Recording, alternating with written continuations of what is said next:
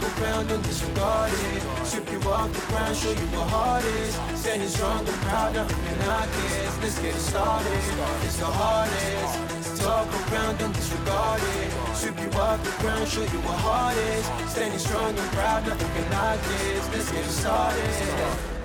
Yeah, get your boots ready. We're about to go on a trip where we wrestle, nobody settling or calling it quits. You're here for the grit, betcha this stuff is amazing. You're stumbling, welcome to the bump in the apron. Step into it, the hardest part of the ring. Here to bring fun, yeah, in this art he is king. It's the best thing, making sure you don't tap out. Don't go soft with the hardest podcast out. And it's not just another one, it's clear. Off the rest, in this content, non-contest. Take the nonsense off the steps. You know it's nothing but pure gems when it's coming off the chest. Get it? Now it's time to sit and relax. Get your mind blown away, ain't no skipping this track. Have you paying more attention, no listening gap. Get everything I ever wanted, no giving it back. Yeah.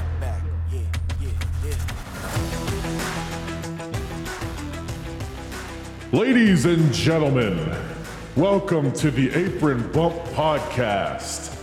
Here's your host, the hardest part of the ring. Oh. Guys, come on. Thank you. Thank you, everyone. Come on. Hey, guys, stop. We have a show to get to. We have a show to get to. Everybody, thank you all for coming. Thank you all for coming. This is lovely. This is lovely. So we're talking about some ECW today, right? No, ECW. I'm with you guys. The show we're going to be recapping today is ECW Big Apple Blizzard Blast. I mean, that's a mouthful. It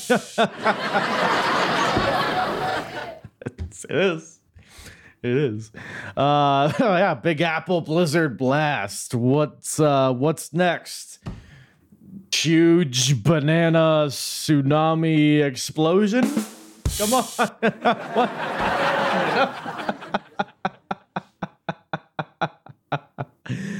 All right. I got a new toy. I got a fucking soundboard. I'm not gonna let the soundboard ruin the podcast. I'm not. I promise I'm not. I promise I'm not.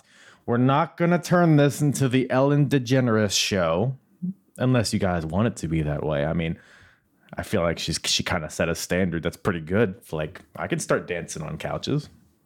Don't put it past me. But anyways, we got some ECW for you guys today. 1996, of course. Big Apple Blizzard Blast. It's their debut in New York, and they lost Battalion Hall. I believe I covered a Ring of Honor show from there in the past. But yeah, so a little new, kind of new scenery, also kind of the same. But branching out ECW in more ways than one, because this is actually the show, is kind of an obscure fact. But the show Current Affair, whatever it's called. It's like a news show. It was like back in the day. I guess it was like a entertainment focused news show of sorts, maybe like a 60 minutes. I don't know. But they did a piece on ECW during this time because wrestling, you know, in this era, it was Hulk Hogan, Macho Man, all that stuff, right? But ECW was putting forward a very different product. And Current Affair, they did a news piece kind of highlighting the violence and the extreme nature of ECW. And I don't think it went over swimmingly with Paul Heyman and the ECW fan base, which we kind of touch on here. But I lay that out here because I think that had an influence on the show, like a pretty significant one. And we get into that when we delve more into the podcast. But what else we got? We got a new ECW champion who won the title at a TV taping. So he shows up here because I was like, oh, this guy's the champion now, I guess. Doesn't defend the title on this show, but he has a very prominent presence. And it's not Hack Myers, though. So But Hack Myers is here though. He doesn't have a match. But look, I know, guys. I know. He's there. He is there. It's kind of Hack Myers' career in a nutshell. He's there. What else we got? We got Rey Mysterio versus Juventud Guerrera. We got the debut of the Headhunters, which sounds not that great, and it kind of wasn't, but it was fun. There was some weird... I was surprised by it. I'll put it that way, just to kind of lay it out, just to kind of tease you a little bit. And by the way, when I pulled up this card, the match I was most excited about was Chris Jericho versus Rob Van Dam, which I believe would be Chris Jericho's debut or his second match, whatever it is. But it was not on this show.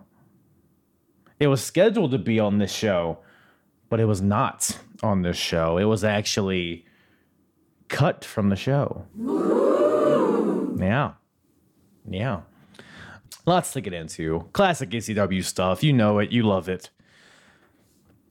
Well, you know it. But speaking of great... Well, I guess we weren't speaking about great, but you know who was great? You know who isn't shit like this show was? Is Tim King. Yes. Give it up. For now, at least. But yes, Tim from the Wrestling Index and Floor Slapper Sports returns to the show, and we have a good old time recapping some old school ECW. You can find Tim on Twitter at the Res Index. All of his socials I'll put in the description below. But yeah, the Wrestling Index, Tim likes to talk. He brings in guests. He'll do some solo shows talking about the major bullet points in today's wrestling. Also does a lot of sports related stuff: football, badminton, pickleball, basketball, curling, all of the sports that people sport around. So no, but Tim does a really good job. A really entertaining dude, as you'll see on this episode and as you have seen on previous episodes that he has been on. Check out World War III, kind of a recent episode I did. We had a good time doing that as well. But yeah, follow Tim. He's a good boy. It's a great podcast. Huge cock too. And follow me at Apron Bump across the board. Social medias, Twitter, Instagram, Facebook, TikTok. Been doing a lot of TikToking recently, so especially go follow me there. And YouTube, of course. If you're on YouTube, give the video a like, subscribe, leave a comment. How many STDs do you think Sandman has? Leave them up and leave them in the comments. Would love to hear from you. Hey, by the way, stay tuned for the end of this podcast, because if you remember, or maybe you don't remember, maybe you never knew, 1995, I covered the whole year of 1995 for WWF, WCW, and ECW, and I actually did a live YouTube show where I basically figured out who had the best year for 1995 amongst those three major companies. There's lots of criteria involved, points, averages, tier lists, all of it. It was very, very intensive. And hey, guess what? I'm bringing that back for 1996. But this time, instead of just kind of doing it all at the end, it's going to be a kind of a running, living document, a running, living scoreboard of sorts to see who is having the best year in 1996 as we travel along. Now, like I said, stay tuned for the end. I'll grade this show. I'll retroactively, we'll figure out what so far has been the best match of the year, the worst match of the year, best wrestler of the year, worst wrestler of the year, best and worst storylines, best and worst promos, etc., etc. We're going to grade the previous shows that I've covered so far, and I'll explain how all of that works, the scoring system and all that, but it should be a fun time. And what are the stakes? Well, still kind of a work in progress there, but my main idea, now this is subject to change, but I think the company that wins, I will buy a authentic championship belt from that company that was represented in 1996. So for example, if WCW wins, maybe I'll go buy Big Gold's, or maybe I'll, if ECW wins, I'll buy the ECW title. You know the deal, right? So this will be a year at least down the road, but I think that's what the winning company will get here. But I'm open for suggestions, so hit me up if you have any better ideas. Maybe I'll get a tattoo of the worst wrestler on my asshole. So, like I said, we're open for suggestions. But with that, ECW, Big Apple, Blizzard Blast, 1996. What a stupid fucking name. With myself and Tim from the Wrestling Index and Floor Slapper Sports. Yeah, man, it's always going. It's always going. How are you doing? I'm good. Your beard looks nice, by the way. Oh, thank you. I'm jealous of the fullness. Let's get him tangled. Let's get crazy. Let's go wrestle a little bit. I like your shirt a lot. I like how it's over your heart. So that's you got the fun. Heart over your heart. That's cool. It's like cracking a little bit, and I emailed the guys, and they were like, it's I forget what the word they used was, but it's like supposed to be distressed, which I guess makes sense.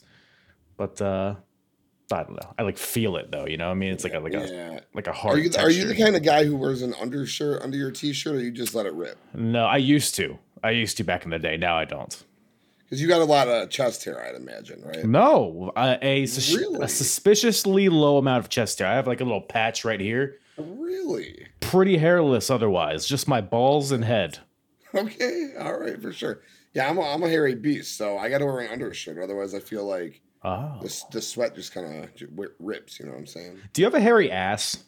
Oh yeah, it's the worst, dude. Man, do you have to shave it? Sometimes I'm not gonna lie. I went on many vacation where I've shaved my ass before, dude. Sometimes I once waxed it just to wax it, just to see the experience, dude. Yeah, I've done some. I wouldn't say weird shit, but yeah, man, I got a hairy ass. Sometimes you guys, toilet paper. We go through rolls of toilet paper. You know what I mean? Bro, you gotta get a bidet, man. You gotta get on that bidet train. It's life changing. I don't know. I'm not a moneymaker, man, like you, dude. I don't know. I'm not making the big bucks like the Apron Bump podcast. All this revenue I'm bringing in. You're right. No, dude, $20 on Amazon. It just hooks up right to the wad. It's easy. You just hook it up and your asshole is clean forever. I think it's a pretty perfect conversation for the show that we just watched, right? Big Apple Blizzard Blast. I'll tell you what was a blast. Not this show, because this show is tragic. I mean, well, I won't say that. No, it kind of sucked. What were your thoughts on it? I was trying to get into it. So first of all, I like a good indie show, and I like some hardcore shit. And I'm not going to say I hated it by any means. It was a fine show. It was a fine hardcore independent wrestling show. I got some really cool stuff out of it. I got to see Taz right before. Taz had the first match, so I felt like that was Taz about to be thrust into something, and he looked serious in all of his suplexes and submissions. He looked I won't say he looked.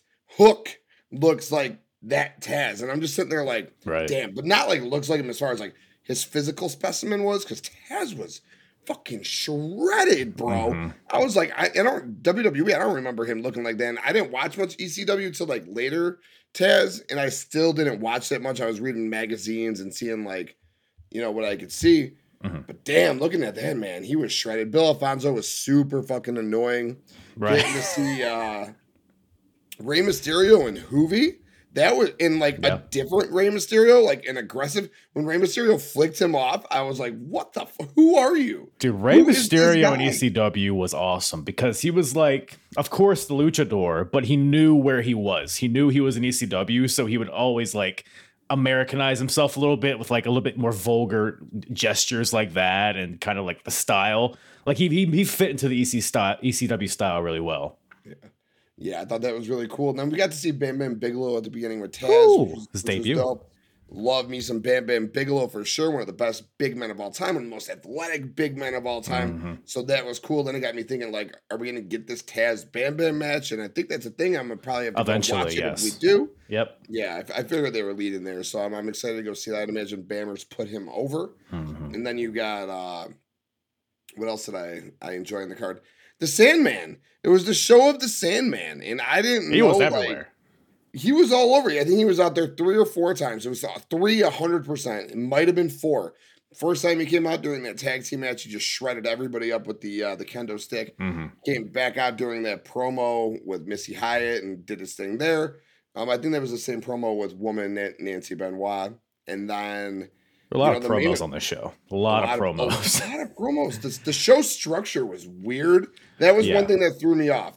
The show structure was really fucking weird. So I was going to ask you to maybe explain if that's a thing that they do, or if it was just for this particular show. I know that Paulie had said when the show started that they were running late, so I didn't know like if they had to change things around or whatnot. I thought the tag match in the middle of the show had odd placement with your world champion and Stevie Richards. I agree. And they were taking on, the returning franchise, Shane Douglas, who they were, promoting hard there, and Tommy Dreamer. I thought that was really odd placement for that match. All in all, it was, it wasn't that bad. But Sandman impressed me. Sandman really impressed me because, again, as not an ECW person, I always heard this thing like Sandman was a trendsetter. And Sandman was like, he was doing things before Stone Cold. And I'm just like, he was Sandman, dude. He was whatever. Right. I didn't know, like, at this stage in ECW, like, he was the dude.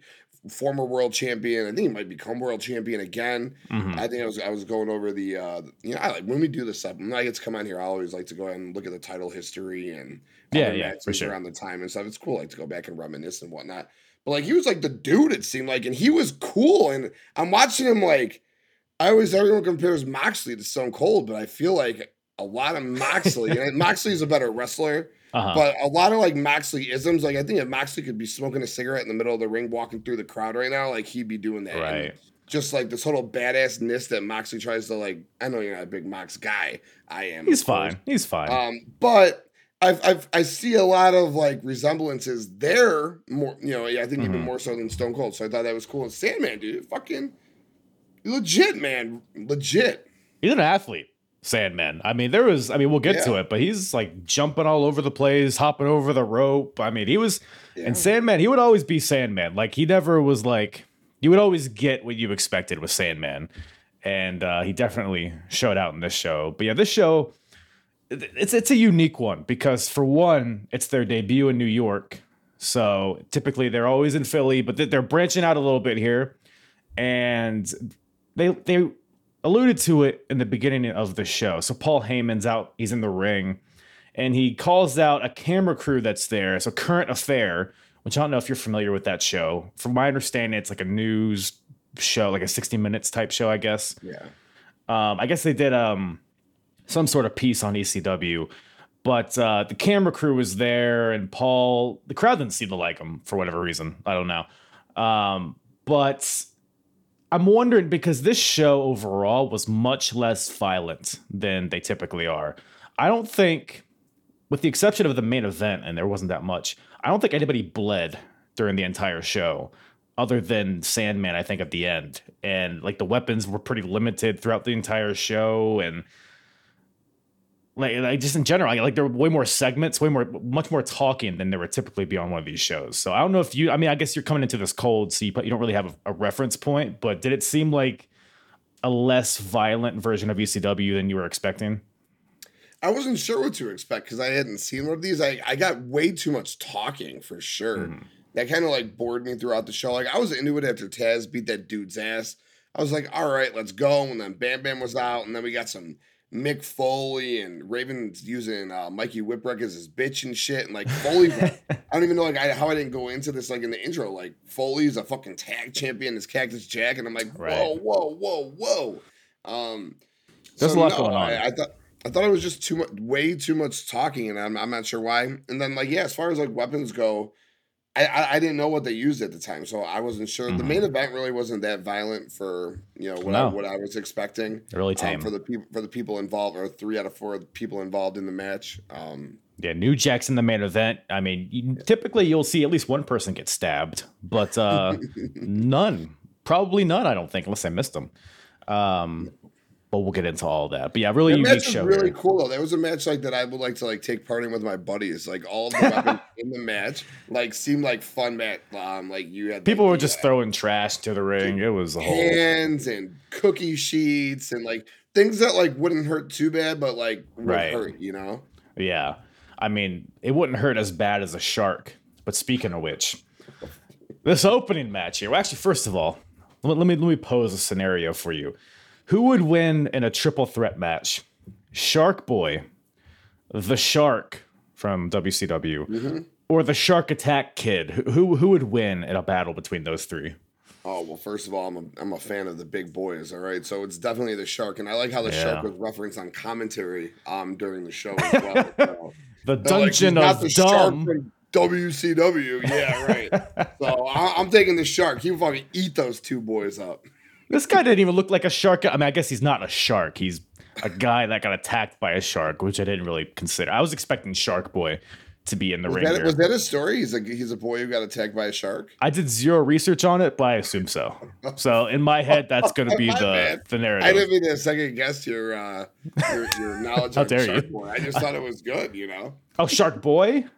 No. The Shark Attack Kid.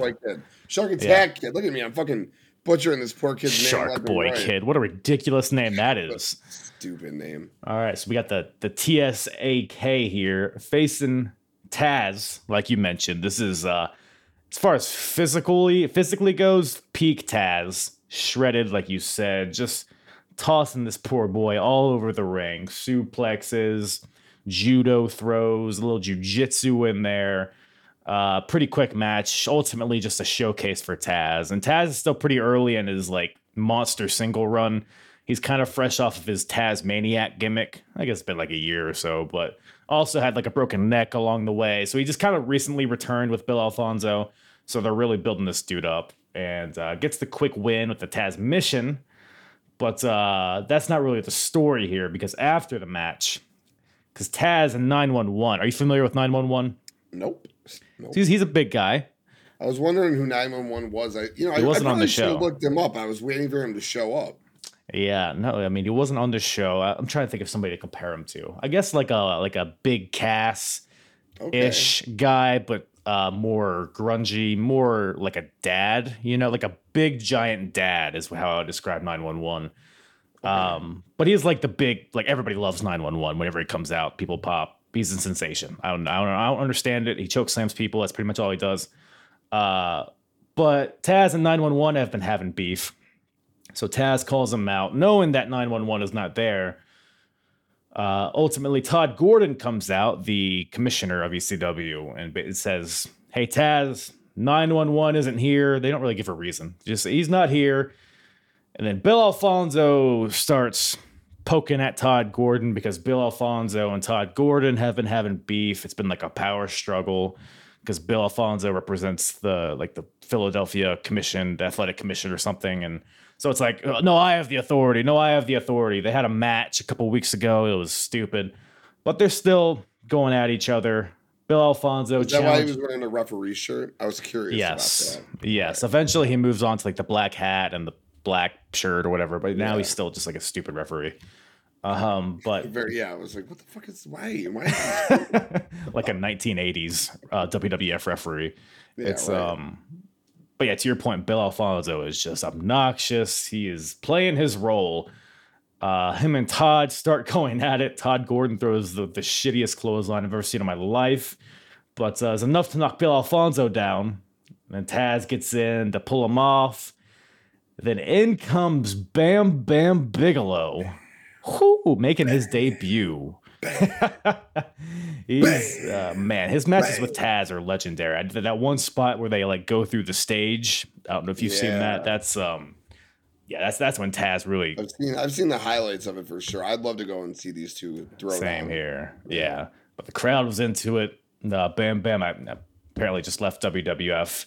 Wasn't really doing much for a while, but he's here and he's looking pretty mean, I guess, huh? Got the cowboy boots. Yeah, jeans. Dude, Bammers look good, dude. Bam Bam. I was trying to think of this was 96. Mm-hmm. When was his match with LT? That was WrestleMania. It's the previous 11? year. Yeah, So 95 WrestleMania. 95. So that was 9 months before. Yeah, so he wasn't doing shit, dude. No, he was kind of in the main event scene along with Diesel, but he was just kind of Diesel's buddy. And he was never really. He did get one title shot on like a random Raw, but otherwise he lost to Goldust in Goldust's debut, and he was like, "All right, you're done, bud." Yeah, man, I love Bam Bam. Such a great. Oh, he's great. Athletic big, top 5 athletic big of all time, dude. Doing the moonsaults early on, plus character work. fucking tattoo on the head. No one got that look. I mean, nowadays, but like back then, nobody had that character look, dude. But the way he showed up, like you said, the crowd popped in. I was totally into this, and I was ready to go for the show. I was like, let's fucking go. Fortunately, you know, it didn't stay as hype. Right. Yeah, Bam Bam was ahead of his time for sure, and the ECW crowd definitely sensed that. So, but speaking of athletic big man, we got two of them here in this next match. We got the Headhunters versus the team of Axel Rotten and El Puerto Riqueño. Hey, Tim, what's your favorite El Puerto Riqueño match? Yo, I had no idea who that kid was. They were trying to hype him up. The extreme rookie. Hype him up, dude. And they're like, he's like this like up and comer. And I'm like, I got no interest in this kid. They're about to get demolished by the Headhunters. Yeah, he's kind of just a Hispanic Mikey Whipwreck. It's kind of, from what I've seen of him, that's kind of what he appears to be. Mikey Whipwreck was the ECW World Champion, I saw. Yeah, like not too long before this, like a few months before this. Wild, because on the show it kind of made him seem like he was just a bitch, like he was like holding a pocket in prison and shit. Mikey, like, yeah. I don't know how he was world champion, if like that's how he is. Raven just like got it like a spell on him or something, or what? That's the whole thing. Yeah, with Mikey Whipwreck, because like you said, the whole deal with him is like, oh, he's this schlub, he doesn't belong, but he's like a Triple Crown champion at this point. He's the tag team champion walking into the show, and he was also a TV champion at some point. So it's like, at what point is he not an underdog? Like, he wins all the time. Right. Yeah. That's what. Yeah. All right. Got it. But El Puerto Riqueño does not win. This guy, he doesn't win. He didn't win at all, including this one, because the Headhunters, I guess they're debuting in ECW at this point. It's the first I've seen of them. They appeared in the Royal Rumble the month previous. Yes, they did. I knew that. I knew I had seen them before, dude. Yep. I didn't know they had names. I thought it was just Headhunter A and Headhunter B. Do you know what their names are here? Nope. Mohim and Mo Fat. Mo Fat. Nice. Is Mo Fat the one that did the moonsault or no? I have no idea. Probably. Great moonsault, bro. Dude, I was watching this match, and I was like, these Headhunter, because I've never really watched a Headhunters match. I was like, these guys are horrendously unathletic, because the whole match is just like, they're 4 feet tall. They're what is it, wider than they are tall. They're just bumbling around in there. The strikes look awful. There's one of them hits a power bomb on Puerto, and he like just falls over because he can't like hold him down. It's like, these are just two bowling balls in there just rolling around. And then this motherfucker does one of the most beautiful moonsaults I've ever seen in my life, literally. Lands on, who took it? Was it Axel or the... It was your boy, Puerto. My boy, yeah. But, yeah, I mean, I guess they're building up the Headhunters here. I don't know what their longevity is in ECW, but the moonsault, like, towards the end, they were impressive as hell. So I don't know. What do you think about this whole deal? Yeah, man. I think I said it. The moonsault was beautiful, and the Headhunters were going to roll through this team. That was about what I got out of it. And I was like, I recognize these guys. Hopped on the Google right away and saw they were in the 1996 Royal Rumble. I said, abso-fucking-lutely. Commentary said they were going to be built up towards the next tag team challengers in that division. So, as you just said, they're going to be built up in the division, and that's just about all I got out of it. Axel Rotten's a name that I've heard a bunch about. I don't really know too much about him. So him and his brother Ian Rotten, they had a bunch of really brutal death matches in ECW the previous year. The Taipei death match, I don't know if you're familiar with that. It's where they super glue glass shards to their hands and punch each other until they bleed a lot. Because it's ECW, and what are they going to go do? Headlocks? No. What the fuck? You look at this guy. The Ian's less athletic than Axel is. So it's like, no, just go hit each other really hard and bleed a lot.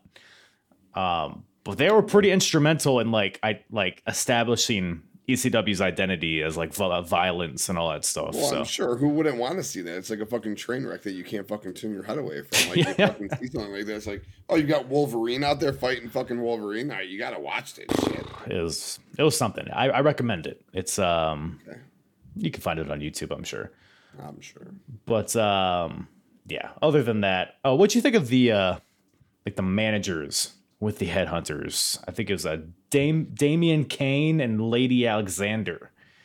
I don't know if you know Yeah, I anything. didn't get too much out of him. She had a very interesting outfit, and that was really all I got out of him. Joey Styles had a funny line because the lady, she was wearing this weird like Viking garb. I don't know what it was, but Joey was like, "It looks like she ran over a few squirrels on the way here," and it was perfectly what she looked like. And then, I mean, she pulled it off good. I was confused by the Headhunters. They had 2 managers as this debuting team. There's a lot going on. I didn't know like if the guy like and the girl were together, so like that's why they like had brought the Headhunters in together, or like one of them had come with the Headhunters from out of the company. I had gotten the idea from Joey Styles that the dude with the long hair, forget his name that you just mentioned, was Damian Kane. Damian Kane, and he was in ECW trying to put teams together, and he found a new team. That's about all I got out of it. Man, I've been watching ECW chronologically for a couple of years now, and I have not seen this gentleman yet. So unless he's like repackaged. He didn't tell a good story in commentary. Then. They had a lot of promo time on this show, and none was dedicated to these people, but maybe it's for the best. But after that, we got the ECW tag team titles on the line. We got the champions, Cactus Jack and Mikey Whipwreck, versus the Eliminators, the team of John Cronus and Perry Saturn. So Raven is out there with Jack and Whipwreck, I guess, because Raven and Cactus Jack are friends. Raven just recently, like a few weeks before this, won the ECW World title from the Sandman, which I didn't even realize. I had to go back and watch the fucking TV show.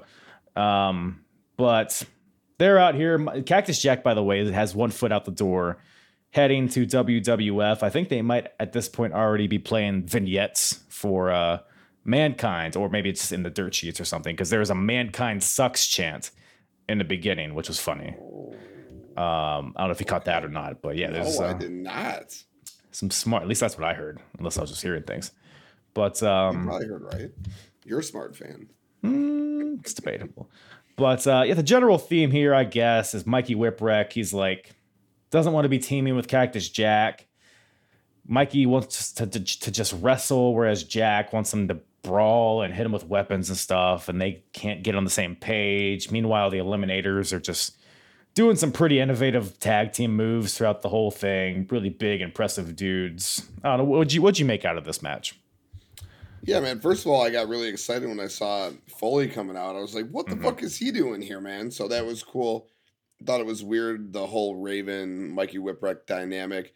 I thought the Eliminators were cool. They were a fun tag team. Saturn with hair was interesting. You know, we might address that later. I don't know how much longer I'll have here. But that was cool. I thought they were a cool tag team. I liked how they got the win here. Dope finisher. And then Kimona. God, man. See, I knew I was going to fuck it up. Kimona. Come on, give me her name. Tell me her name. Whatever the fuck her name is. Kimona. Fuck, I wrote it somewhere. Wanaya. No, honestly, I'm going to say it wrong, dude. Shania Twain. Kimona, I want to lay ya. Something. There you go, dude. Yeah. She was fucking just smoking, dude. Raven's girl, holy shit. That was what I got out of it. Like, I was just like, damn. And the match was solid. Foley he wrestled that match hard. I like the move he had on the outside. He did this like springboard elbow to the outside. Where the hell did that come? It's like an Acai elbow drop onto both guys. I was like, whoa, dude. I don't think that I've ever seen Foley do that. So I thought that was really cool. And I thought the right team won here. And the whole Raven Mikey Whipwreck dynamic was weird to me. And then Foley beat the shit out of his partner after the match too. So whatever. Whipwreck's taking it all sorts of fucking ways. Yeah, because Cactus Jack obviously is a heel at this point, and I guess he wants to maintain that heat and maybe pass it on to Raven is what I kind of gathered from this. And I guess I don't know where Mikey goes from here if he just starts feuding with Raven after this. I don't know, but yeah, the total elimination by the Eliminators for the win here. So new tag team champions, and like you said, Raven and Cactus Jack both beat up on Mikey Whipwreck after the match. And the Eliminators are heels too, right? They're not faces here. There's like a bunch of heels in this match. Yeah. Okay. Yeah. That's what I got out of it. We're not done with the Eliminators because after that whole debacle, I think Mikey gets double arm DDT on a chair. It cuts to Joey Styles and then cuts back to the Eliminators in the ring. So they're with Joey Styles in the ring. I guess they're about to get interviewed after their title win. But out comes Francine. And she's wearing all leather, of course. She's a manager of the Pitbulls, who is a team comprised of Pitbull number 1 and Pitbull number 2. So what the fuck? She's their manager. And the Pitbulls and the Eliminators have had a few matches over the past few months. I think one of their last matches, the Eliminators gave Francine the total elimination, so that's why she's in a neck brace here. But Francine's like, you know what? I know you guys injured my neck pretty severely, but you guys are champions, and that turns me on, which is almost exactly what she said. And Francine's like, you know what? Let me manage you guys. But this was all a ruse, just a distraction for the Pitbulls to come in, attack the Eliminators. They got chains. Saturn gets like hung with the chain over the ropes. Cronus gets a super bomb from the second rope. And then Francine pulls out some scissors and cuts Saturn's ponytail off. Thank God. So Saturn gets a little haircut. And that's pretty much all that really happens here, I guess, right? Yeah, that's it. And you hit it spot on. I was like, oh, so these guys beat her ass and then she joins them. Interesting dynamic. Okay. But damn, yeah, she looked fucking... We were just talking about Kimona, but then she comes out and she looks just she ain't wearing nothing. Fucking her ass is just fucking sitting out there. So, damn, yeah, Francine had Hot tomato. Yeah, she had got it going on. And I had never really known who Francine was. Always heard about her through, like, you know, the magazines or whatever. I'd see her like, damn. Her and Beulah were like the two I saw. I didn't know about this Kimona. I wish I did. I was not familiar either. Yeah, I always thought Francine was smoking, and this show definitely like exclamation pointed that shit. Yeah. And, you know, the ending, it was what it was, and I'm not too familiar with the story that was going on between them, so whatever. It is what it is. It's not a lot going on. Just I hate you, let's hit each other hard. That's pretty much what it comes down to. But I feel like the tag title match that they're going to have will probably be a pretty good match between them after, you know, if you get hung by a chain and get your hair cut. You would think so. They're going to be coming for some vengeance, you know? So I looked at the next card, and there's like a triple dog collar match of sorts. I forget if it's these guys. I would assume it is, but so dog collar. I think Stevie Richards is involved, and somebody else. It's a whole weird thing. What do you think about Stevie Richards? Well, I like Stevie Richards. I think he's a very underrated guy in the grand scheme of things. Like, I think whatever character he's given, he like commits to it 100%. And so like this next match here, so Shane Douglas and Tommy Dreamer are a team, and they're going against Raven and Stevie Richards. And I mean, Stevie plays his part, I guess, but I feel like this match, because this match is like 20 minutes long, and I feel like it could have been half that. Real long. Yeah. Are you taking your pants off to wank to Kimona? Oh man, that's what I was saying, dude. I wish I knew who Kimona was when I was a little bit younger, dude. Well, hey man, it's never too late. It's never too late. But right now, no. I'm trying to. Oh, there we go. Yeah, sure. Yeah. I can even see. I wasn't saying I'm even wearing pants right now. Honestly, that's a good point. That's a secret. I'm here with you. I'm probably easy access. I'm free balling as it is. But free balling? Oh, free balling. I see. Free balling. Free ball. So we got Shane Douglas, Tommy Dreamer versus the Raven's Nest or whatever you want to call this. But yeah, like I said, like what do you think about this match? It was fine. I feel like it went a tad too long though. Yeah, so I thought it was interesting, the dynamic of Stevie and Meanie and Raven, and Stevie and Meanie and Raven. And I thought that it was Stevie and Meanie who were going to be involved in this, and Raven would be doing something else. Again, because of where it was placed on the card, I'm like, oh, you're world champs, just like in the third match or the fourth match on the card. I was like, oh, that's rather interesting. But the match itself was cool. I actually gained some respect for Shane Douglas here. I never was a big Shane Douglas guy. I didn't like Dean Douglas. I didn't like Shane Douglas in WCW. Again, didn't watch where he was the franchise in ECW and like really made his moniker. So seeing him in this match like come back like is like a big deal. He won me over a little bit. And when Stevie Richards put the Razor Ramon cut off on, and you knew he had, so this was Shane Douglas' first match back from WWF. He had got punked out, backstage politics. Like he maybe got the worst treatment in that Click era ever. Like he was supposed to win the Intercontinental title. I think he might have actually won it, but he lost it in the same night at that In Your House. Yep. Like from Shawn to Dean Douglas to Razor, and he just got punked out. And he's back in ECW. He's the franchise again. And like Joey Styles did a good job of saying like he's the franchise. He's not Dean. He's Shane. He's the franchise. And I enjoyed him in this match, dude. I really enjoyed him in this match. I thought like he'd be a nice contender for that championship coming up. I like the Tommy Dreamer Raven stuff in the match. I like the little Beulah sex seduction with Tommy Dreamer in sucking the his finger.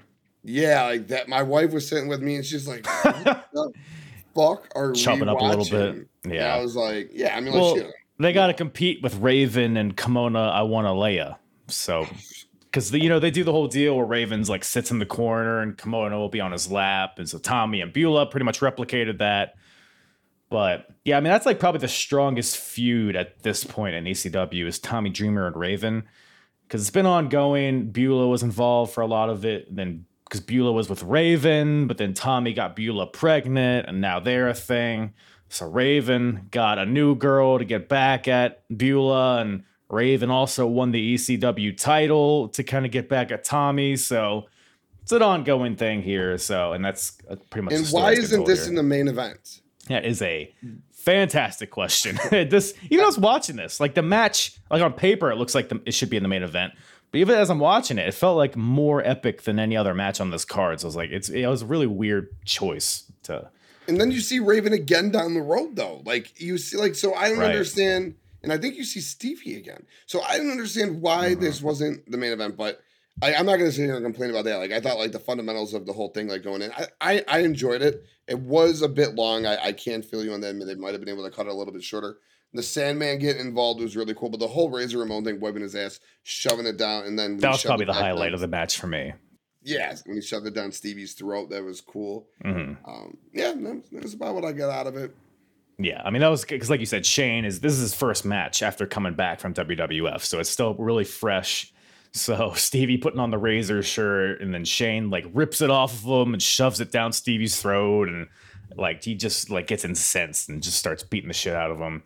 But the match, you know, goes along. It's not too violent. There are a few weapons here. There's a Nintendo that gets that thrown so in. Cool, dude. Somebody brought Nintendo from the crowd and was like, "Hey, here, Tommy, use it." And they had a cheese grater, I think, at one point in the match. Of course. They used a couple of very unique weapons. It was, the Nintendo, they had a cheese grater, and then they had one other unique one. A telephone was in there. A telephone, yeah. Yes. It's exactly what it was, bro. Just a big, bulky ass. You can kill a person with that. Dude, yeah, man. You can kill someone with anything, really. Try hard enough. We're not talking about that. I'll tell you what, Tommy almost killed, Stevie almost killed Tommy with a power bomb, dropped him right on his neck. It was really reminiscent of when Brock did it to Hardcore Holly. It was like the same exact thing, but I guess Tommy was fine here, fortunately. Yeah, I did have that in my notes. There were a couple scary botches. Couple pile drivers that look pretty gnarly too. Yeah, bad neck spots. I was thinking that throughout I was watching. I was like, ugh, cringing. Like, the Tommy one was bad, dude. Yeah. Were there any other like botches or cringy moments that stuck out to you in this one? There was two, I thought. There was that one, and then there was like another one, like back to back. The crowd was chanting "You fucked up" at them for something. I don't remember what it was. And I don't remember. But I wouldn't expect. Listen, ladder matches, like multi-person cage matches. I don't expect these sorts in this show. Everything on this show, literally everything on this show. I don't expect crisp, clean wrestling. Right. Like, all right, a botch. Okay, yeah, I expected an independent hardcore show. You're going to see fucking botches left and right. Like, I don't know what you would expect. But you never, ever, ever, ever, and I'm not in the industry, so I can't speak to it. But, you know, from what I've watched for 32 years, you never, ever, ever want to drop somebody on their head. You always want to protect your opponent. And that in that case, obviously it was an accident, but you know, it's a bad fucking botch. He might have given him a receipt though, because Tommy put Stevie in the tree of woe in the corner, so he's hanging upside down, and Tommy just takes a frying pan and hits him right in the penis with it, which is fun. I mean, that's just a staple move in a wrestling match, a frying pan to the cock. So, oh, yo, bro, in the end of the match, yes, I meant to comment on that, the way the match ended. I've never seen a frying pan taped to the boot with an insecurity, and that's how the match ended. So that was unique stupid, and interesting, but I loved it. Yeah, because the carnage is just happening everywhere. Beulah, at some, like you said, tapes a frying pan to Dreamer's foot, and then Tommy Dreamer hits Richards with the enziguri for the win. So, honestly, I mean, this might be my match of the night, unless I'm forgetting one. Probably, I mean, there wasn't a lot of competition, to be honest, but I would say this is probably one of the better matches of the night for sure. Oh, this absolutely was the match of the night. That's why I was like flabbergasted that it wasn't the main event of the evening when you got the world champion involved. Paulie, what are you doing? Maybe they just wanted, because the main event was more of like an ECW style match, so maybe that's what they wanted to go home on. But I still agree with you for sure. But another good match on the show, though, to be fair, is for the WWA World Welterweight title. Rey Mysterio Jr., the champion, defending against Juventud Guerrera. So this is the first time I've seen Juventud in ECW. Rey's been there for a little bit. But, man, if you want to play a drinking game with this, take a drink every time somebody does a Hurricane Rana. Because it just felt like it was nonstop Ranas this entire match. But the crowd ate it up, I guess. Bad botch in that match, too. That was the other one. Thanks for reminding me. There was like a corner spot between the two. And I forgot, one of them almost landed on their neck. I think it was the last Hurricane Rana of the night where they almost fucking. But again, even this match, I don't expect it to be clean. These guys wrestled like a hardcore lucha match. It was so cool. Yeah, I got a hit on it to start the show. Seeing Rey Mysterio flipping off Hoovy to start was cool. Both of these guys, 21 years old. Rey just turned 21. Yeah, he was announced as a 20-year-old. The announcer, best introduction. Joe Gertner, the GOAT. Bro, that got me hyped for that match that's like sitting in the middle of the show. So that was cool. Yeah, they kind of lumped the best two matches back to back. I did enjoy it. A lot of Hurricane Ranas, a lot of fast-paced action. Hardcore Rey Mysterio. It was different because I looked at them and I said, is that Hoovy and Rey? But like they didn't come off as Hoovy and Rey. Hoovy spitting in Rey's face to start the show or to start the match was like, shit. Okay. I enjoyed it. I did enjoy this match for sure. Yeah, and it was definitely a change of pace from, because there wasn't another match like this on the entire show. So, and ECW did that pretty well, giving you some variety. Pretty unique spots. They did like the upside down, like their legs are tied up and they're like slapping each other upside down.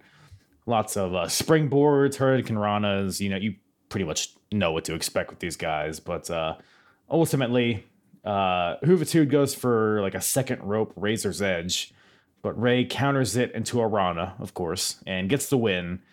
But Rey gets the win. I think will be in WCW within a matter of months here, but for now, he's doing some good work here. And how long was he in ECW before this? A couple months, maybe like 3 or 4 months, I would guess. So not super long, but they had like a big like turnover rate because like Eddie Guerrero came in for a few months and then left. Dean Malenko, same thing. Benoit, and someone else that was on the show that applies to as well. But I guess we'll get to that later. But Joe Gertner, the bilingual introduction might have been the highlight, because I will say though, Super Nino is way more badass sounding than Superboy, but. Is that and that's what he's called, Rey Mysterio, Super Nino? That was his old Super Nino, Superboy, because he was like do with both languages. It's like you have that. You should get at that, bro. You've got that diction down. ¿Dónde está la biblioteca? Sí. ¿Cómo estás? Anyways, so we got Bill Alfonso and Taz. They're back. More of these fellas. Still antagonizing 911, still calling him out, even though they still know he's not there. But 911 911, I looked him up. He's like a big, beefy boy. Yeah, that's how I would describe him. Yeah. Yeah, like a big beefy boy. Okay. Big beefy boy. B-O-I. I want to see him. I want to reference who we're talking about. Of course. But a non-beefy boy comes out. Rey Mysterio comes out to he's like, hey, 911 isn't, because Rey and 911 teamed together at the last show, so I guess they're kind of buddies. So Rey is like, hey, 911 isn't here, but I am. And Rey's like, hey, Taz, I'm not afraid of you. Which, looking at 1996 Rey Mysterio and Taz, sounds like a fucking awesome match, and I hope that is a thing that happens. I was thinking about that because they got their such different dynamics, and Taz looks like such a badass in the way Rey just wrestled Hoovy. Give it to me. But Bill Alfonso, of course, he's like poking Rey in the chest. He's like, how dare you? Then Rey gives Bill Alfonso a spinning heel kick, and then goes to give Taz like a springboard Hurricane Rana, but they kind of botch it at first. So they just redo it and then hit it. And it's like a little back and forth here. It's kind of weird because like then Taz catches him on another springboard with a belly to belly. Then Rey hits another Rana. Then Taz hits a half and half. So it's like a mini match here. But then like half the locker room comes, or like it's like two guys come out to help Rey because Taz hits him with a half and half suplex, and they're like playing it off like Rey just broke his fucking neck or something. Rey's dead. I guess, yeah. Dead. Looking at the size difference between, dude, Taz looked like a fucking monster. Like, I don't know why the WWE didn't pursue that guy, or the WWF didn't pursue that guy sooner. I mean, they're kind of the same height, but I get what you mean. Taz is he's just a little beefier, though. Beefy, bro. Beefy. Yeah. It's a big, beefy boy. You know who else is beefy is JT Smith and Hack Was that Myers. the guy throwing lefts? Lefts? Wasn't he throwing left hands at the guy who attacked Rey Mysterio? Or was that a different guy? That is the Shaw, Hack Myers.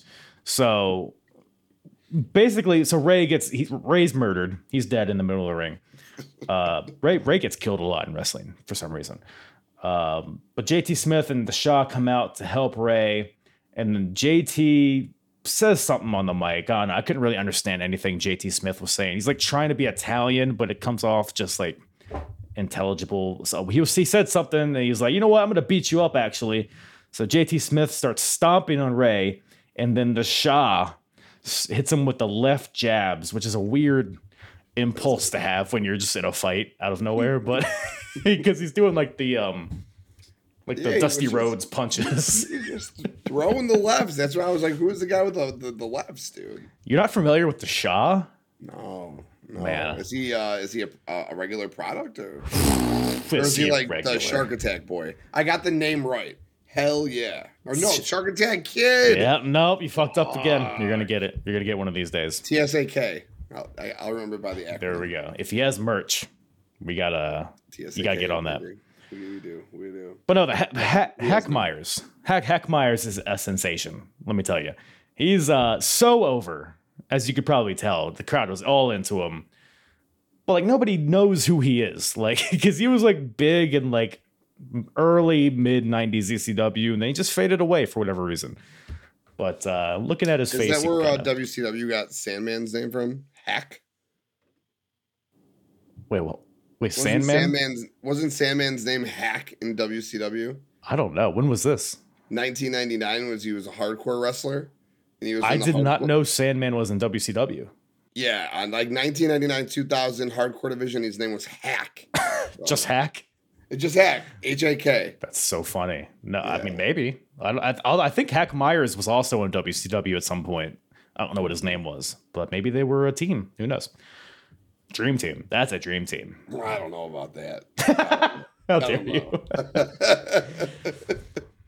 But, so the Shaw and JT fight to the back. Meanwhile, Rey is still deceased in the middle of the ring. And Joey calls for the ECW medic team, also known as Damage Control, which, and then Bailey comes out. No, which is always funny, just in hindsight. It's a kind of a cool name for like your paramedics, I guess. But the segments keep on coming because Joey's still in the middle of the ring, and he's like, "Wow, that was crazy. You won't see action like this anywhere else." And then out comes Woman, who has just signed with WCW. Woman comes out and she's like, hey, Joey, actually, you can see action like this on Monday night. And then out comes Sandman, because Sandman and Woman have been an item. But Sandman is pissed at Woman for leaving ECW. So Sandman comes out and Woman's like, hey, are you out here because you changed your mind and you want to come to WCW with me? And Sandman's like, nah, you've been a bitch your whole damn life. And Woman's like, I plan on being here and being a bitch until somebody carries me out of here. And then Too Cold Scorpio comes out and carries her out of there. So weird segment here. I don't know. What you make of it? I don't know. And then Missy Hyatt came out, right? Didn't it end with Missy Hyatt? This is just a bunch of nonsense, dude. And then like she lit a cigarette with Sandman and gave it to him and like made it seem like they wanted to go and do rump roast in the back together and and call it a day, right? Rump roasting. Yes, you're right. Yeah. I've never called it rump roasting before, but it just seemed like they wanted to do what they wanted to do in that specific moment. You know what I'm saying? Whenever Sandman's involved, that's a pretty good way to describe it, I think. And she's I'm not gonna say grimy herself, but she's pretty grimy herself. So. She has some DSLs on her. Yeah. Yeah. She which is fine. I mean, no hate. No hate from me. No hate from you. No. She was a handsome gal, this Missy Hyatt. But before she comes out, though, because we got to lay the scene here because there's a lot going on. So, Woman gets carried out by Scorpio. And then all of a sudden, because Sandman's still in the ring, all of a sudden it cuts back to the ring. And Stevie Richards and Blue Meanie are back in the ring with Sandman. And because remember, Raven just beat Sandman for the world title. So, and Stevie and Meanie are his henchmen of sorts. And Stevie's like, hey, we've been sent out here by Raven because, hey, we know there's going to be a rematch coming up, but hey, we're going to give you the chance to back out of it. Sandman takes his metaphorical cock, that is his kendo stick, puts it right in Stevie's face. He's like, now. And Stevie's like, well, I'm going to Stevie kick you. And then Blue Meanie's like, no, let me do it. And Blue Meanie tries to super kick him, but he's fat, so he can't get his foot up. And then gets caned right in the face. A hilarious bump from that cane shot from Sandman to Meanie. And then Sandman tells Stevie, he's like, hey, you go tell Raven that I'm getting my belt back. And then he kind of just walks away and hits Meanie again on the way out. Just jumps over the top rope to the floor. And then Sandman's out. But this segment is not over. Raven comes out to berate Stevie. He's like, you had one job and you blew it. By the way, Raven is like lisping here. I don't know if he has like a... It's the mic. It was the mic. Was it the mic? I didn't know if he had like a broken jaw or something. Yeah, it was the mic, and that's why I grabbed the mic and pulled it closer because I think he probably heard it. Because if you notice, for the first like maybe 15 seconds, he's like every word he says. And I know from experience, having a shitty mic will make you because like I used to do podcasts and I'd be like, why do I sound like I got a lisp? So if you hear me, you know damn well I have no fucking lisp when I speak. So I think that's why I grabbed the mic and then he like asserted his words into it. Right. That makes sense. That makes sense. I could be wrong. No, I mean, you the way you put it, that makes sense to me. But Raven's out here. He smacks Stevie around a little bit. He's like, hey, Steve, if you don't have a big surprise for me, you're fired from the flock or whatever the fuck. And Stevie's like, I got something. And he pulls out like a ragged piece of paper. And he's like, it's like a letter to some, like a lawyer or something, I guess. He's like, basically, he's suing Missy Hyatt for sexual harassment because a few shows ago, it was another dumb segment where I don't remember the context of it. I know Raven and Missy Hyatt made out, and then Stevie and Missy Hyatt made out. It was a whole thing, but apparently Stevie's implying that it was against his will. But then Missy Hyatt comes out and is like, "Hey, Steve, that was probably the best day you ever had. I don't know what you're talking about." And Raven's like, You want to be with my crew? Wouldn't be the first time. Oh, remember when we had intercourse and then Miss Hyatt's like, hey, Raven, you have a low sperm count. And then Raven's like, I'm going to beat your ass. And then Sandman comes out and canes everybody. So that was the Missy Hyatt part. Okay. Yeah. All right. My bad. There's a long road there. I mixed my two segments together there because there were so many fucking in-ring segments. Why? But I liked all the cane shots, dude. Yeah. Sandman delivers a fucking... He can throw a cane. Dude. Yeah. Dude. Yeah. Sandman, four segments. Like I said, 3 or 4. This makes 4 for sure. Right. Well, we get back to some wrestling here after that. Let me ask you a question. Did you by any chance look at the card before you watched the show? Nope. I didn't. I like to be surprised. I like it just to hit me like, this is what's here. I like it. Well, I did. And there was a match here that was probably the match I was most excited about, but they did not include it, apparently, because it was so fucking bad. And it was Chris Jericho versus Rob Van Dam. Right? How could that be bad? Right? So... Wait. After what we watched throughout the course of this evening... Dude, and what's after? Like, this is all better than this? Like, how could that be bad? We got to find this somewhere. It might be on YouTube somewhere. I don't know. But Jericho versus Rob. I'm glad I didn't look up because I'd be pissed. I was pissed. Like, why did the network take it off, or did like the show take it off? The show, well, I used the link cock. That's like the original. It's on the cock. Yeah, so. Yeah. But no, I mean, I looked it up. It was on Wikipedia. They pulled it from the VHS or whatever.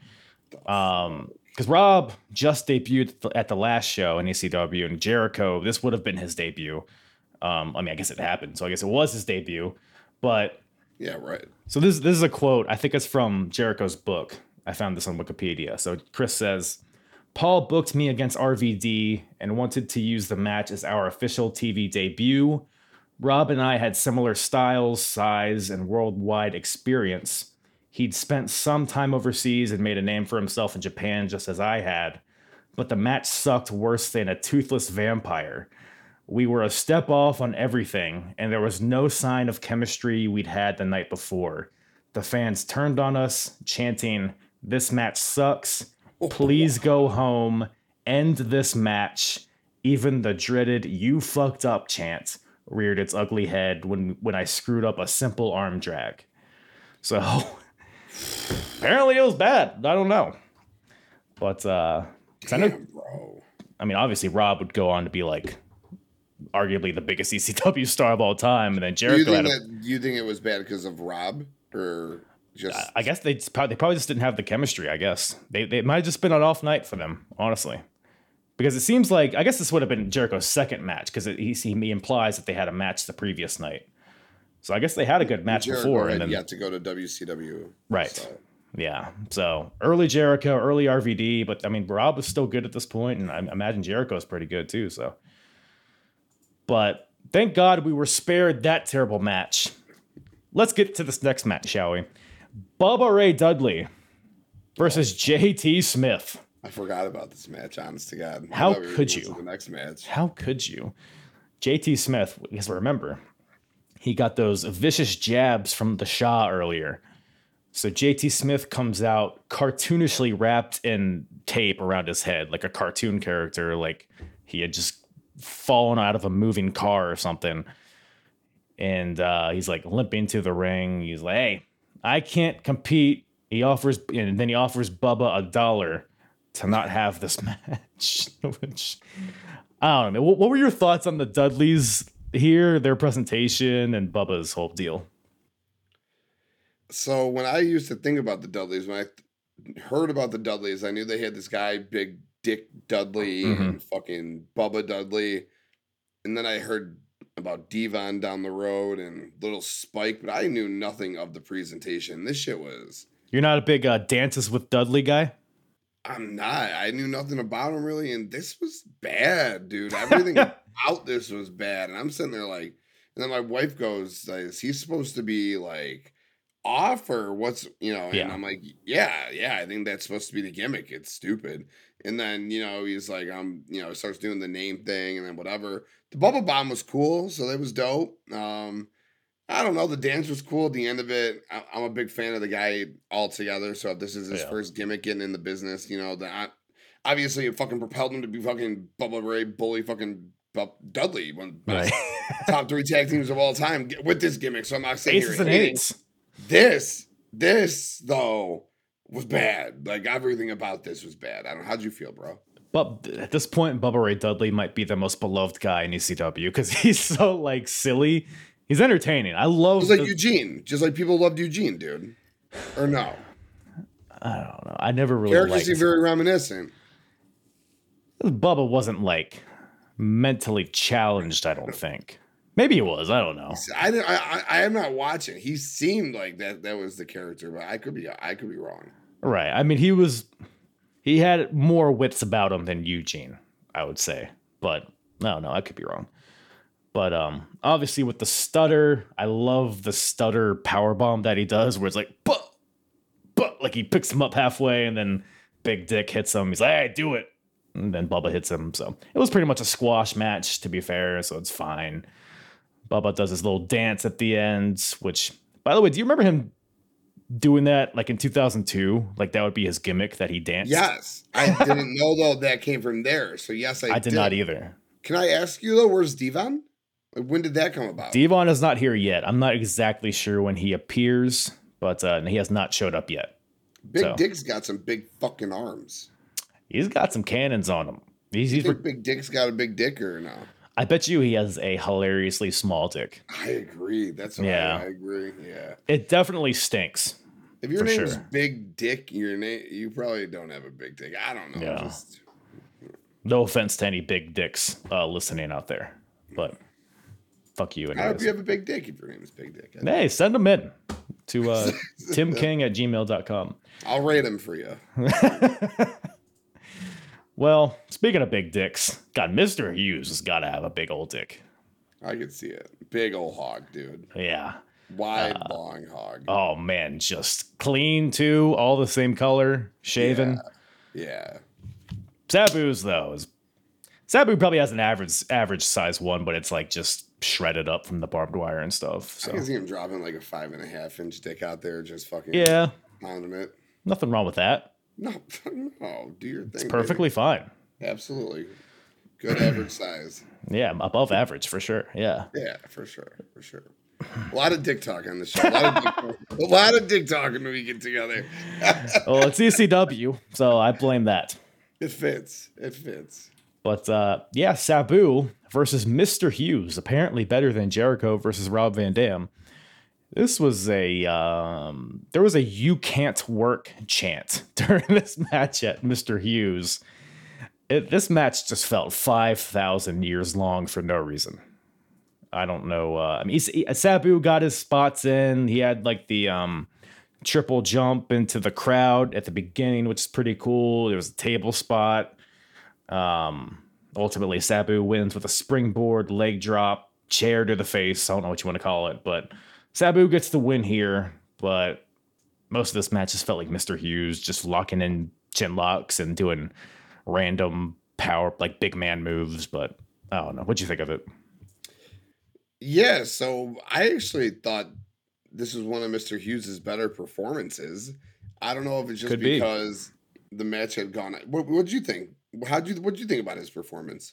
I mean, I've only seen Mr. Hughes wrestle a handful of times. I guess as far as Mr. Hughes matches go, maybe one of the better ones. But I didn't think it was you can't. I mean, me too. I've only seen him a couple of times, but like 93, 92 Sting stuff, WCW, that era, the Mr. Perfect stuff in WWF. Okay. See, I haven't seen his early stuff. Like, I guess he like wrestled The Undertaker at some point. Like, he had some pretty high profile stuff. So I've only seen his like random ECW bullshit. He's more of like a bodyguard type guy. I don't look at him as a fucking semi-main eventer against Sabu, like for a fucking 15-minute match. Like, this match, 7 minutes, done. Mr. Hughes gets 2 minutes of offense, 2.5 minutes of offense. Sabu gets his moves in, a couple of the chair moves, a table spot. They had like 4 table spots. Sabu did like 5 chair spots. All right, no, like 3 chair spots, 3 table spots. I'm being real here. A couple of chair spots. There was a lot of stuff between these two just like going on. But I didn't hate Mr. Hughes' performance. He got up to the top rope a couple of times. He like jumped, tried to go through tables. I'm glad I didn't hear that you can't work because that would have kind of pissed me off. Because I might have misheard it. That's what it sounded like to me. No, you're probably right. That crowd's dickish, and there's nothing wrong with that, dude. And the crowd was not into it. I would agree. Like the performance was fine, but I think like the lack of energy in the crowd maybe made me tune out a little bit. And I think the question is, who the fuck wants to watch a Sabu versus Mr. Hughes match in the first place? Like, that's where you got to ask yourself. Mm-hmm. I guess you probably could have found a better opponent for Mr. Hughes. Like, I don't know. I could. The Shark Attack Kid, perhaps. Maybe let Mr. Hughes go over the Shark Attack Kid, and let Taz do something else, Sabu do something else. But at the end of the day, I didn't think it was as awful as the crowd did. But it went far, twice as long as it should have. If it went 12 minutes, you should have made it 6. If it went 14, you should have made it 7. I ain't here to give you a math lesson. But however long it went, you should have cut that bitch in half. And you know what? It probably would have been better. But I didn't hate it. Yeah, it was fine. Yeah, like you said, it just dragged too long. I mean, I feel like you could have given some of that time to the main event, which we are at here. Which felt very fast, dude. It was a sprint of a match, for sure. I'm not sure exactly. It couldn't have been longer than 10 minutes, for sure. But it's the Sandman and Too Cold Scorpio versus the Gangstas, the team of Mustafa and New Jack. So, because like the last match was like kind of plotting and whatever. I mean, it had its moments of like excitement, but for the most part, it kind of dragged.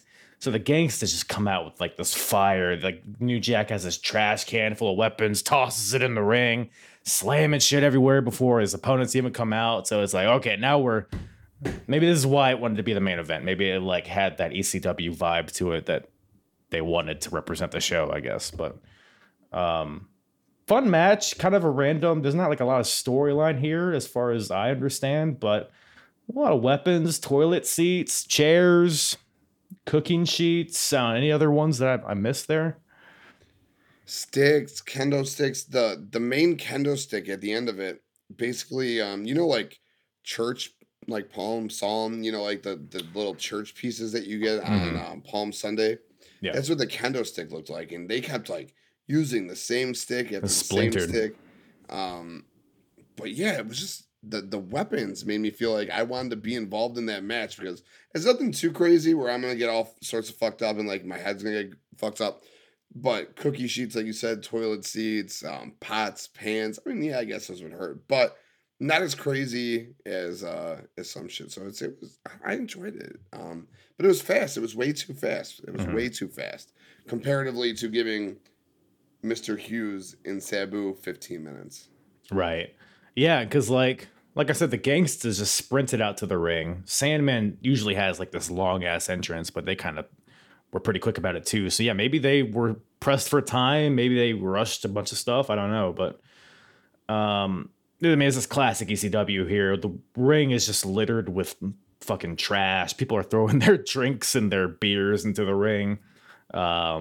Like all the weapons I mentioned earlier, they're fighting on the outside. But yeah, like I said, like you said, there's not a lot of, there's like a lot of blunt objects, chairs to the back. There's toilet seats around the neck and snap marrying with the toilet seats, but it's not super violent. I think Sandman has like a small gash in his forehead here, but really tame for ECW. And I wonder if that's tied to the Current Affair crew being there, the TV show. Or maybe it has to do with New York. Maybe they have different laws or regulations. I don't know. But it's a fine match. It was fun. Ultimately, Scorpio sprays Mustafa in the face with just a bottle of hairspray that happened to be in the ring and rolls him up for the win. So Scorp and Sandman get the win. They just keep on fighting afterwards. But then eventually the Gangstas get run off. Sandman is knocked out in the middle of the ring.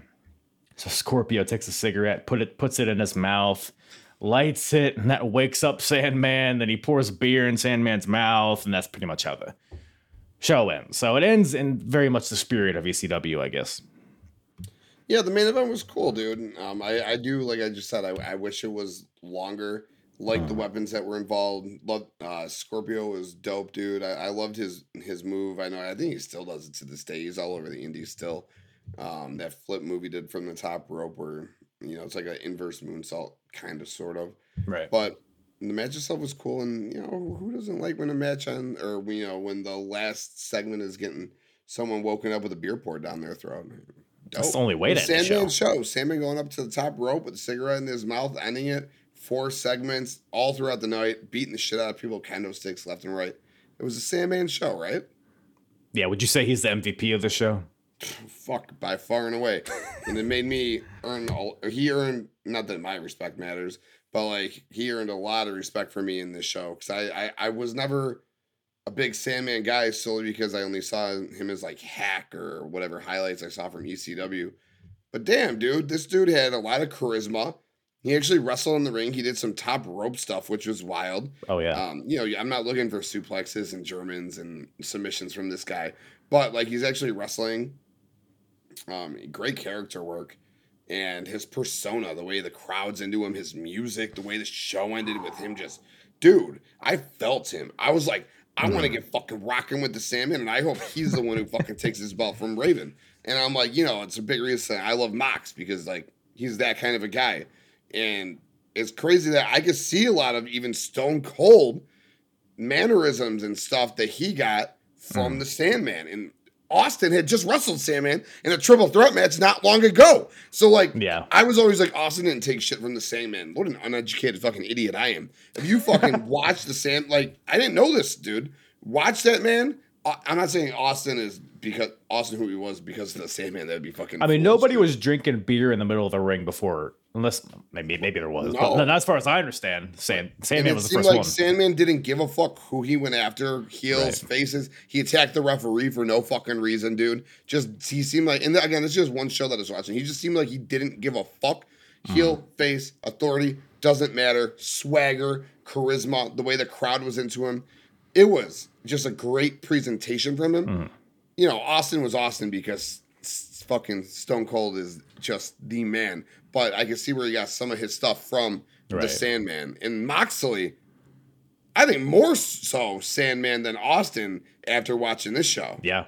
No, I would agree. Yeah, if there's like a spectrum, like Sandman to Stone Cold, Moxley's definitely on that spectrum, but probably closer to Sandman because I never really thought about that comparison because people always compare Moxley to Stone Cold. They always compare Sandman to Stone Cold, but I never really compared Moxley to Sandman. But I could definitely see that, especially at this point because Sandman, like early Sandman, like 94, 95 was a little rough because he was kind of chubbier.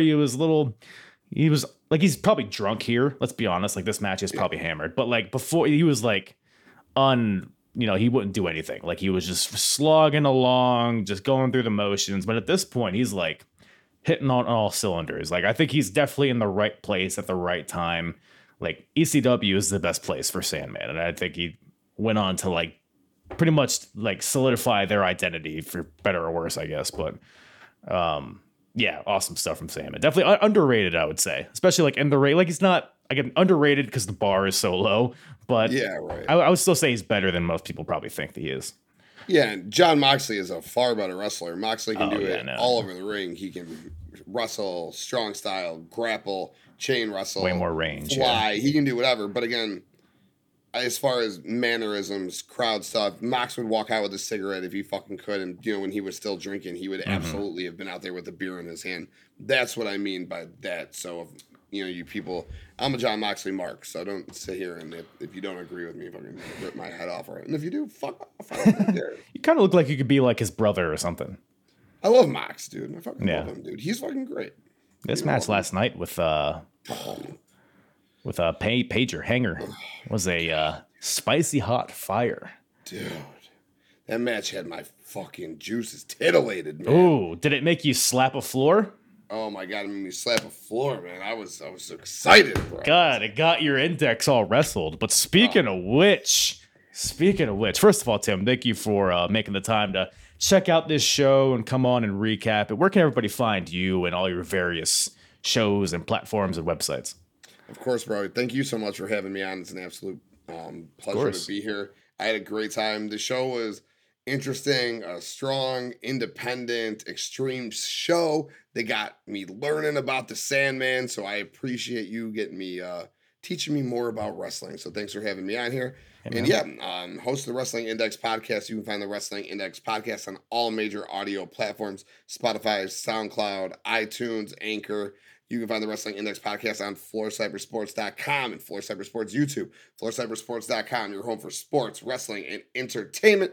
More podcasts as well there if you like wrestling podcasts. Or if you're big into the NFL draft right now, my boy, the Mock Draft Guy, check him out on YouTube, doing fire-ass stuff. We got a bunch of great football content and wrestling content, FloorCybersports.com. But definitely check out the Wrestling Index podcast. Always doing big things.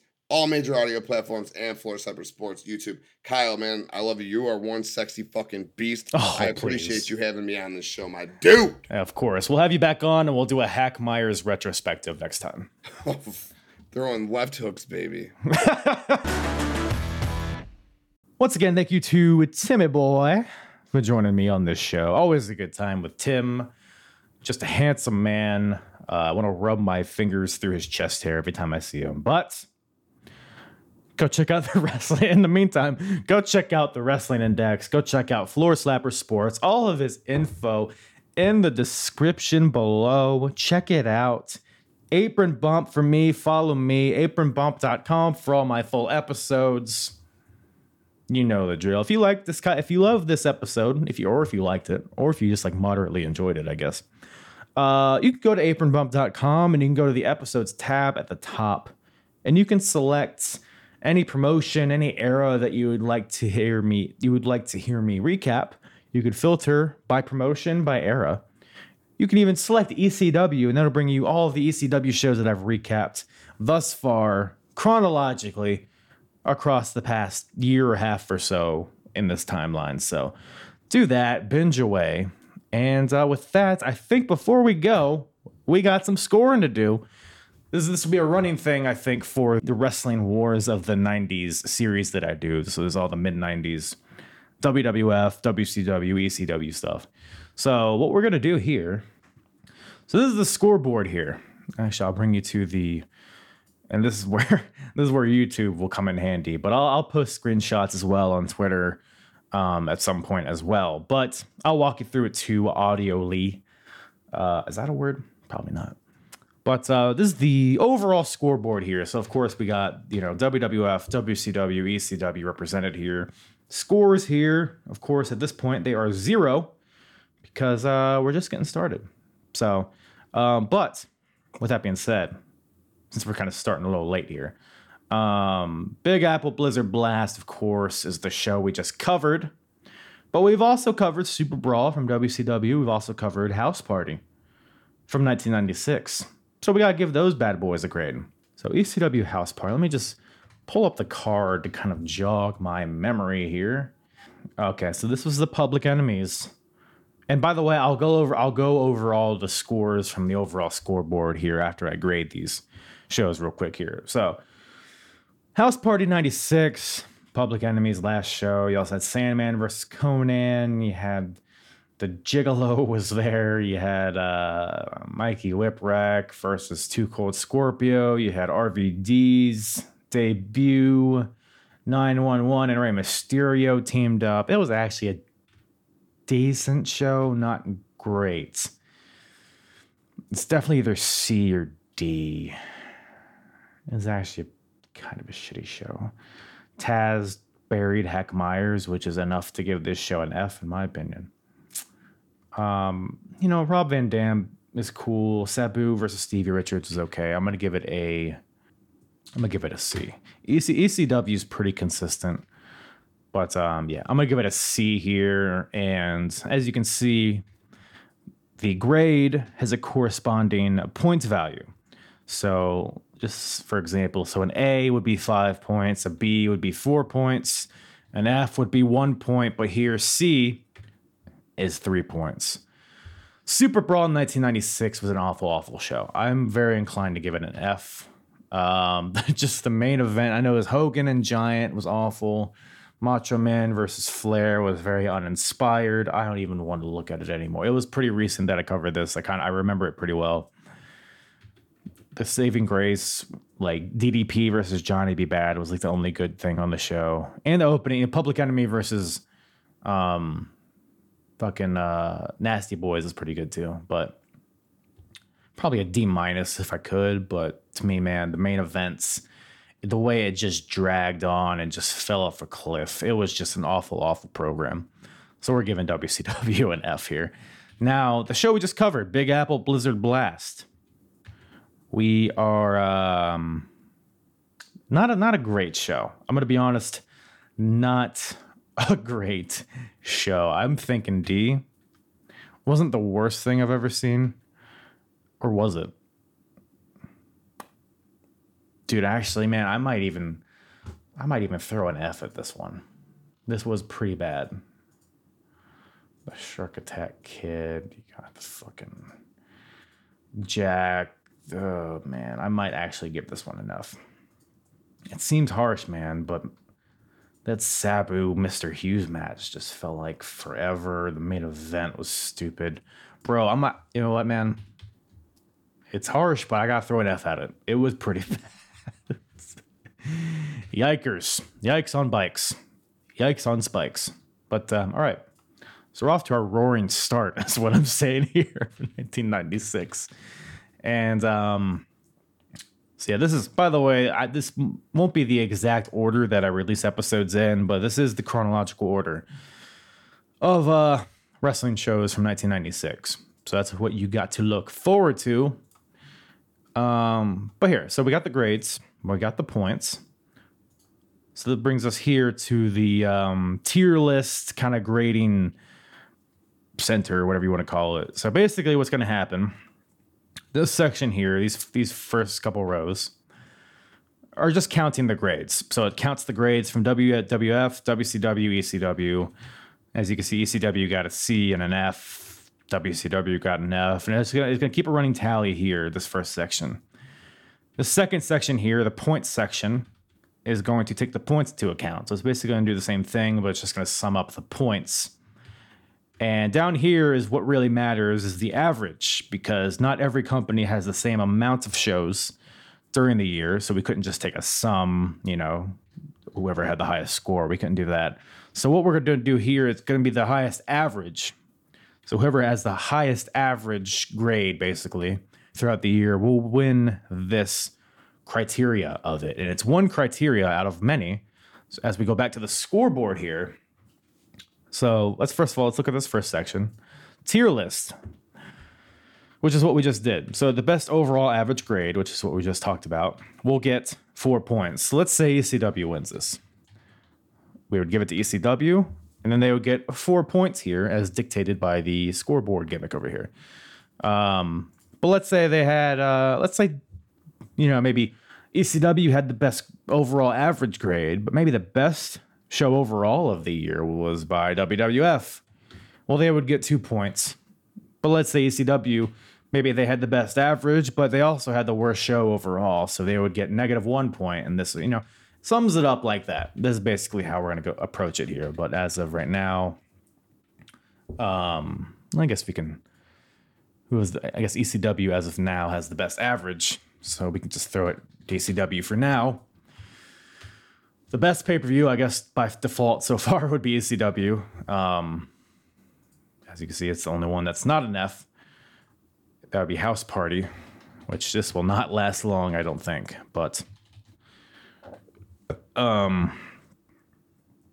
worst pay-per-view, probably Super Brawl. Super Brawl is the worst so far. So WCW gets a -1 points. And so like I said, that overall, as we go forward, we're not going to redo this whole thing like this. It's just going to be a running tally. We're going to take the last show we covered into account, make changes if necessary. Sometimes there might not be any changes made other than, the grade for the most recent show. But in ring, and like I said, if you want to revisit this, because I did this for 1995, all the shows I took into account, and we basically graded all of these. So go check that out on the YouTubes for the Apron Bump. It was a great time. But so far, and by the way, this is just we're just taking into account the pay-per-views really for the most part. TV kind of becomes not apples to apples so much. So for now, at least, unless, we figure something out, we're going to just take into account pay-per-views. So in-ring, who has the best in-ring so far? Well, I haven't watched any. Wait, Royal Rumble. Was Royal Rumble not up there? It's just occurring to me that I didn't have Royal Rumble, and so for some reason my Excel omitted a few shows here. So I went back and fixed this. So now we actually got to grade. So here we go. So CFF. So we have to go back and grade Royal Rumble 1996. I don't know how I forgot Royal Rumble. But not a great show. The Rumble was fine, though. Brett and Taker kind of took a shit on the thing, and Razor and Goldust had a fine match. I might throw a C at this one. I'm going to throw a C at Royal Rumble 1996. So the tier list, you can see, has updated accordingly, bringing it back to the scoreboard. So now we actually got to go back and see what the best pay-per-view was. Was it Royal Rumble or House Party? I would probably give it to Royal Rumble so far. So WWF gets this one. They get 2 points. In-ring, the best in-ring so far. Probably not a lot of great stuff so far. I might have to give it to ECW. Just by a hair. Just by a hair over WWF. Best match. Pay-per-view wise, remember, we're just thinking pay-per-views here so far. Public Enemy versus Nasty Boy is kind of fucked, to be honest. I might, because everything else, there is some other okay stuff, but that's really the only one that kind of tickles my pickle a lot. I'm gonna give it to Public Enemy, and which was WCW. All right, so WCW getting some points here. Worst match: Hogan versus Giant, probably from Super Brawl. WCW. All right, I'm not missing any ones. Just the fact that it was the main event for the world title, and or it wasn't for the world title, but it was the main event. Just awful, and the post-match stuff was shit. Yeah, that one gets it so far. The best roster, star power. So we're taking into account, like, I look at their roster, which one is the best? Is basically what it comes down to. And we also, even if they're not good, like if Hogan's there, he's not a good wrestler, but he has a lot of star power, so that's a plus. And as of right now, even though ECW just got Jericho, there's going to be a lot of turmoil here coming up. We got Foley leaving for WWF. We got Dean just came back to ECW, or Shane Douglas did. WCW, they got Eddie. They're about to get up there when, in the summertime. But for now, I'm just gonna go I'm gonna go WCW because they probably have the most well-rounded, because they got Macho Mans and your Hogans up top, but you also got like the cruiserweights are starting to develop. Harlem Heat, some tag teams there. I'm gonna throw it to WCW for now. And like I said, this will all change every show depending if I feel it needs to, basically. Wrestler of the Year so far, I'm gonna give it to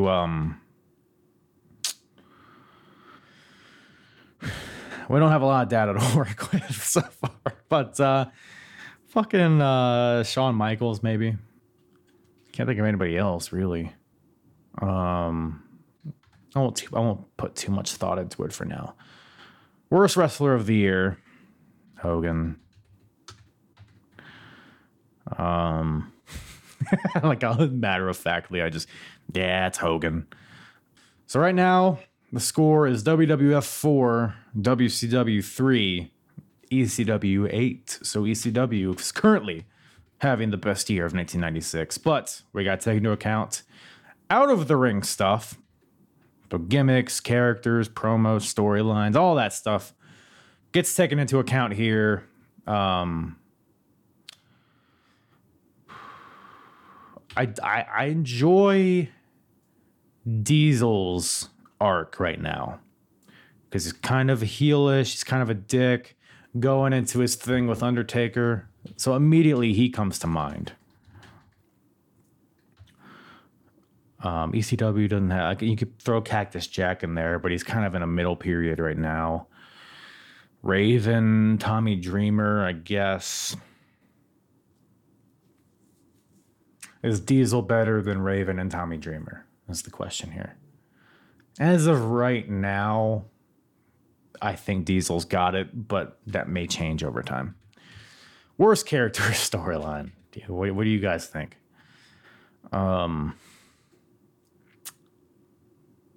I think the Dungeon of Doom has a fucking monopoly on this on this award here.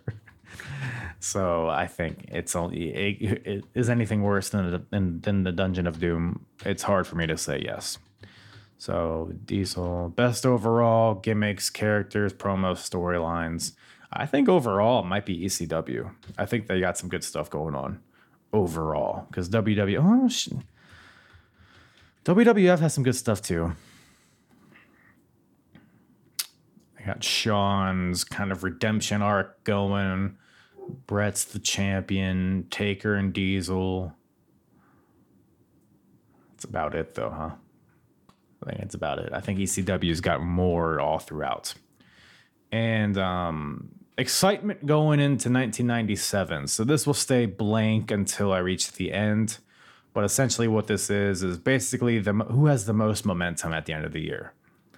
Which means, and not taking hindsight into account. So basically, if I'm existing at the end of 1996, I don't know anything that happens in the future, which company am I most excited to watch going forward? And that'll be who wins this one. But like I said, we're not going to really fill that out until we get to the end. But yeah, that's where we're at now, folks. I think that'll do it. ECW still in the lead, 12. WWF has 6. WCW has 2. So if this were to stand throughout the entire year, I would be buying me an ECW championship belt. But we got a long way to go. So keep tuned in to see how this progresses. But it'll be it's like a fun little narrative that we can follow as we cover these shows. Adds a little competition element to it, which I like. So with that, I think that about wraps it up. Thank you guys so much for listening. I love you all.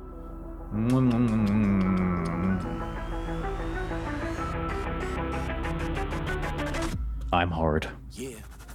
The hardest, talk around and disregard it. Strip you off the ground, show you what hard is. Standing strong and proud, nothing I guess. Let's get it started.